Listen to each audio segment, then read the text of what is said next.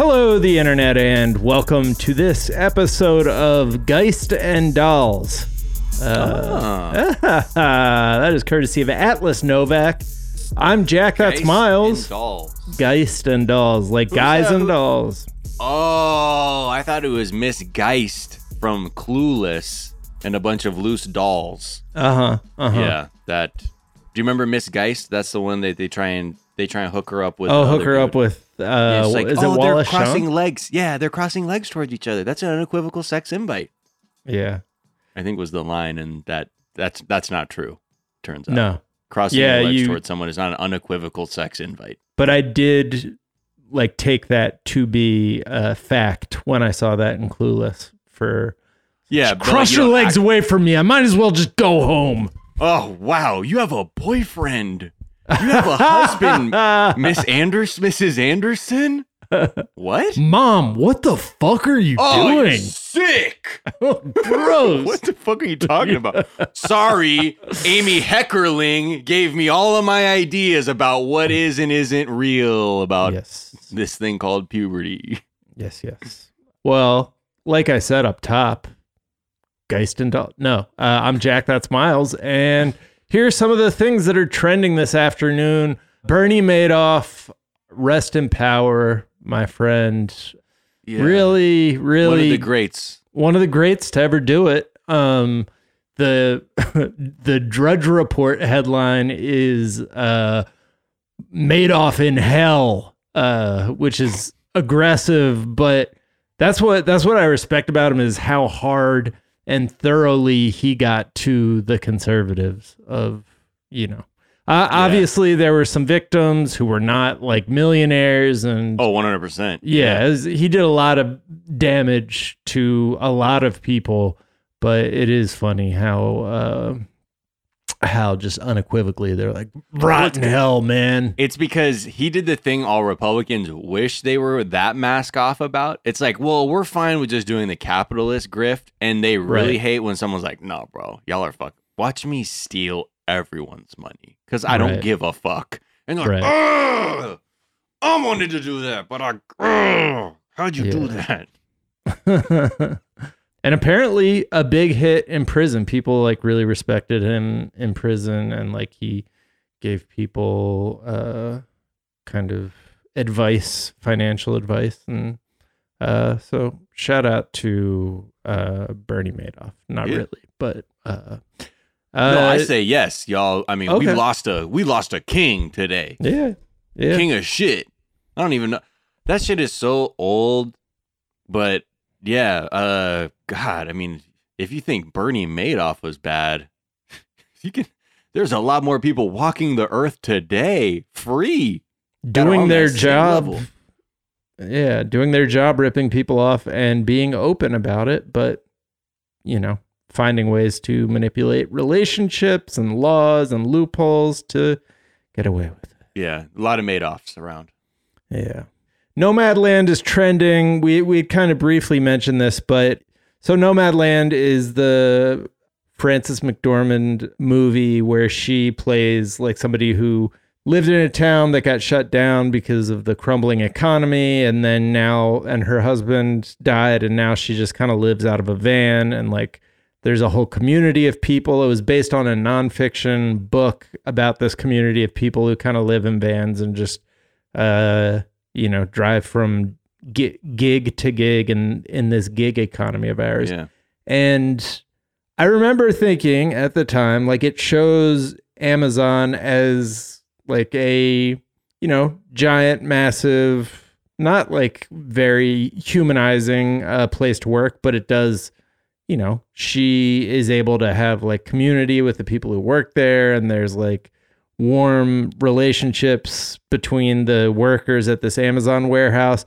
Yes, it is patrolled by a robot, but it doesn't really it just kind of passes by those details of what life is like in the gig economy. It doesn't really pick them up and spend time with it. And so people are kind of saying it's weird that this is the front runner for Best Picture at a time when we're, as a culture, kind of coming to terms with just how bad Amazon is to Head its in the workers. sand, baby. Head in the sand. That's just the culture. We're not able to look the truth in its eye and then respond to it. If the truth is too ugly, we will completely bring up the fucking preservation mechanisms to either distract ourselves with something else or begin writing articles that have nothing to do with the truth of what we're all seeing. Yeah. And it's frustrating, but then it makes sense. You're like, oh, but this movie's like, it kind of shows like it's kind of cold in there. That's kind of true. But not talking about like how awful in general, like the idea that people who are our parents' age, our grandparents' ages, where you're like, oh, y'all should be able to like not fucking work. Like, I wish we had a society set up where at a certain point they're like, thank you for giving your labor to this system. Now you can chill. Unfortunately, we backload it, so you have to go through all this bullshit before you can rest. Yeah, and the movie isn't like this, like traveling to survive. It's like, oh boy. Yeah, no, I mean, that's the thing. That's why I'm like a little bit, of two minds with this critique, because first of all, it's like, a work of art. And so, right. It's not a documentary being it's not a documentary, even though it is so like, chill. That's kind of what it's getting credit for, is being both like a split between a feature and a documentary. But it's also like the overall like effect that you get is not like pro-capitalism, right? Like it's more these people are just having to move just to survive and just having to like work and play, like live among the remnants of previous generations' success just to get by. And yeah, it's not like things are great and Amazon is our hero. It's like it's more nuanced, but like people are pointing out that the nonfiction book that it's based on like had details such as a 70-year-old camper force worker. That's like the thing where people come with their campers, and like Amazon provides a RV park basically where they can all live, and then they work for Amazon for like a period around the holidays, I think. Mm-hmm. But in the nonfiction book, one of the camper force workers was stationed near a conveyor belt, and a box flew off and knocked him down, causing him to hit his head. And Amazon's in-house medics determined he hadn't suffered a concussion, and he was sent back to the job. The Amazon in-house medics determined he hadn't suffered a concussion is the most It's so wild, like that they have medics ready to tell you to go back to work. Like that is an expense they're willing to pay, not to create a work environment where you can't like walk off the job. I'm sorry, are these professionally trained medics? Oh, no. They're people who are, before you can actually move into corporate HR, you have to be one of these people who pretends you're an in-house medic. That's the training who then just is like, nah, that ain't no concussion. Yeah, you're good. You're like, you didn't even do anything. You just asked me how hard I hit my head. Right. Okay, great. Anyways, definitely a worthy conversation. I think anything that can draw attention to how fucked the worker conditions are for the gig workers in Amazon and just gig workers in general, I think is probably worthwhile. But I haven't seen the film. I know what it's about, and I've seen like sort of isolated clips, but overall, would it make someone be like, oh, that sucks for these people?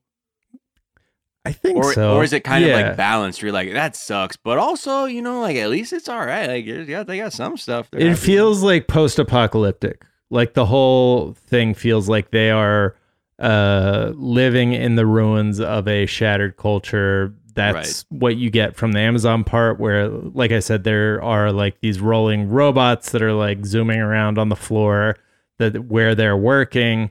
And the idea that I got from it is that like this is like sort of in the way that a lot of post-apocalyptic movies are like, this is the story about the resilience of the human spirit. Like, it's kind of like that, where like they're finding ways to bond and like have fun conversations with each other, despite the fact that it's just complete hell that they're living among. I think the way that we're going to have to get to like a point where people start actually realizing what the fuck this actually means, that people in their 70s are like, well, my retirement plan is to have the little bit of cash I have to buy a mobile shelter. So I'm technically unhoused and travel from gig to just eke out a living at my age. And I think that we need like the fucking in the arms of an angel treatment where it's old white people. And unfortunately, it's going to have to be old white people because they're like puppies for white people in this country, where they're like dirty in Amazon warehouses for people to be like, oh, shit. Yeah. That's not how I want Nana to live. Because just explaining people in their 70s and in their twilight years are having to live like this is still obscure. And I remember reading that New York Times article years ago when like this first thing sort of emerged about like boomers finding their retirement in mobile homes and shit. How like immediately I was like, oh, it's so fucked up. But yeah, I guess everyone's going to get that message a different way. Second degree murder is trending, as is Kim Potter's name. Kim Potter is the police officer who murdered Dante Wright in a traffic stop. Look at that. Already, second degree manslaughter. Yeah. That's interesting. That was quick. Being held without bail. Because a lot of the things they're saying was they were just looking at her duty belt, you know, where she has all her equipment, and the taser is on the left side, the handgun is on the right side, and the way that they are holstered is that they're essentially, the grips are like facing the rear. So you can draw like with your right hand, draw from the holster on your right hip, versus like if it were reversed, you might cross your waist to draw your gun because the handle's facing outward. So they're saying like, you know what side your shit is on, and based on the direction or orientation of the handle, you drew your gun. Right. You didn't think you drew your fucking taser. And so they're like, yeah, this kind of clear that I don't think this is an accident. Aside from maybe verbalizing it for the camera to deliver your attempt at an Academy Award for most racist goon trying to pretend that they're human. I'm like, oh shit, I shot him. I don't know about that. And the other thing too is knowing that I think she was the head of the police union or whatever over there. Yeah. Like because there's plenty of stories talking about how the heads of the police unions are typically someone like you are the person getting in the way of, you know, you're covering for officers that kill people. Yeah. Yeah. You step in. There's another write-up there talking about how in one of these shootings, like in the investigation, you saw the first person an officer after they shot someone, killed them as they lay dying, was a text to the head of the union, the police union, to explain what just happened, more than calling for backup, more than other things like, yo, this just happened, because that's what they do. And yeah, there's just so many.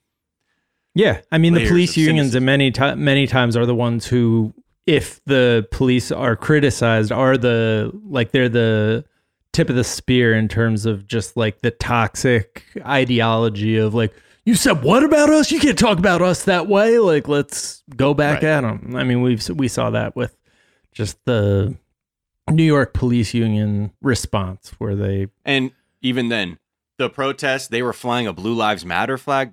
The cops they start flying flags. Yeah. Yeah.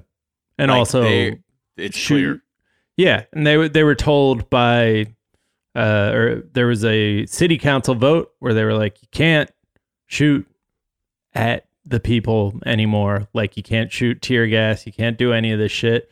And the police completely ignored that. So just wildly unaccountable, seem to be just responding to hurt feelings as that's been their entire MO, this entire, movement, the Black Lives Matter movement, is to act like you're being personally attacked and then use your military grade weaponry to have a temper tantrum. And this, I don't know how this evolution, like what's going to happen exactly, because they're being looser and looser. Nearly damn near 3 people were killed every day by police in 2020. And I don't know how they think they're going to spin this in any way. other than, I don't know, maybe we'll just see more breakdancing police viral videos or something to try and be like, no, it's not just that stuff. Because you'd hope at this point, people's opinions you really need to start thinking about what law enforcement actually means and what safety actually means. Because for too long, we're just going hook, line, and sinker, mouths open, being like, whatever you feed me, like, okay, cop good. Yeah, we like cops, great. They're people too. And they are. But the way policing works, it creates a system and a whole army of non-humans who look at many other people as being subhuman and therefore their lives not being worth anything. And that has nothing to do with safety. Anthony Edwards is trending in happier news. No, Anthony Edwards, the number one pick in the NBA this year. Having a hell of a... That's a great joke. Miles, I think we did it last time. Miles, it's a great joke. Dr. Mark Green?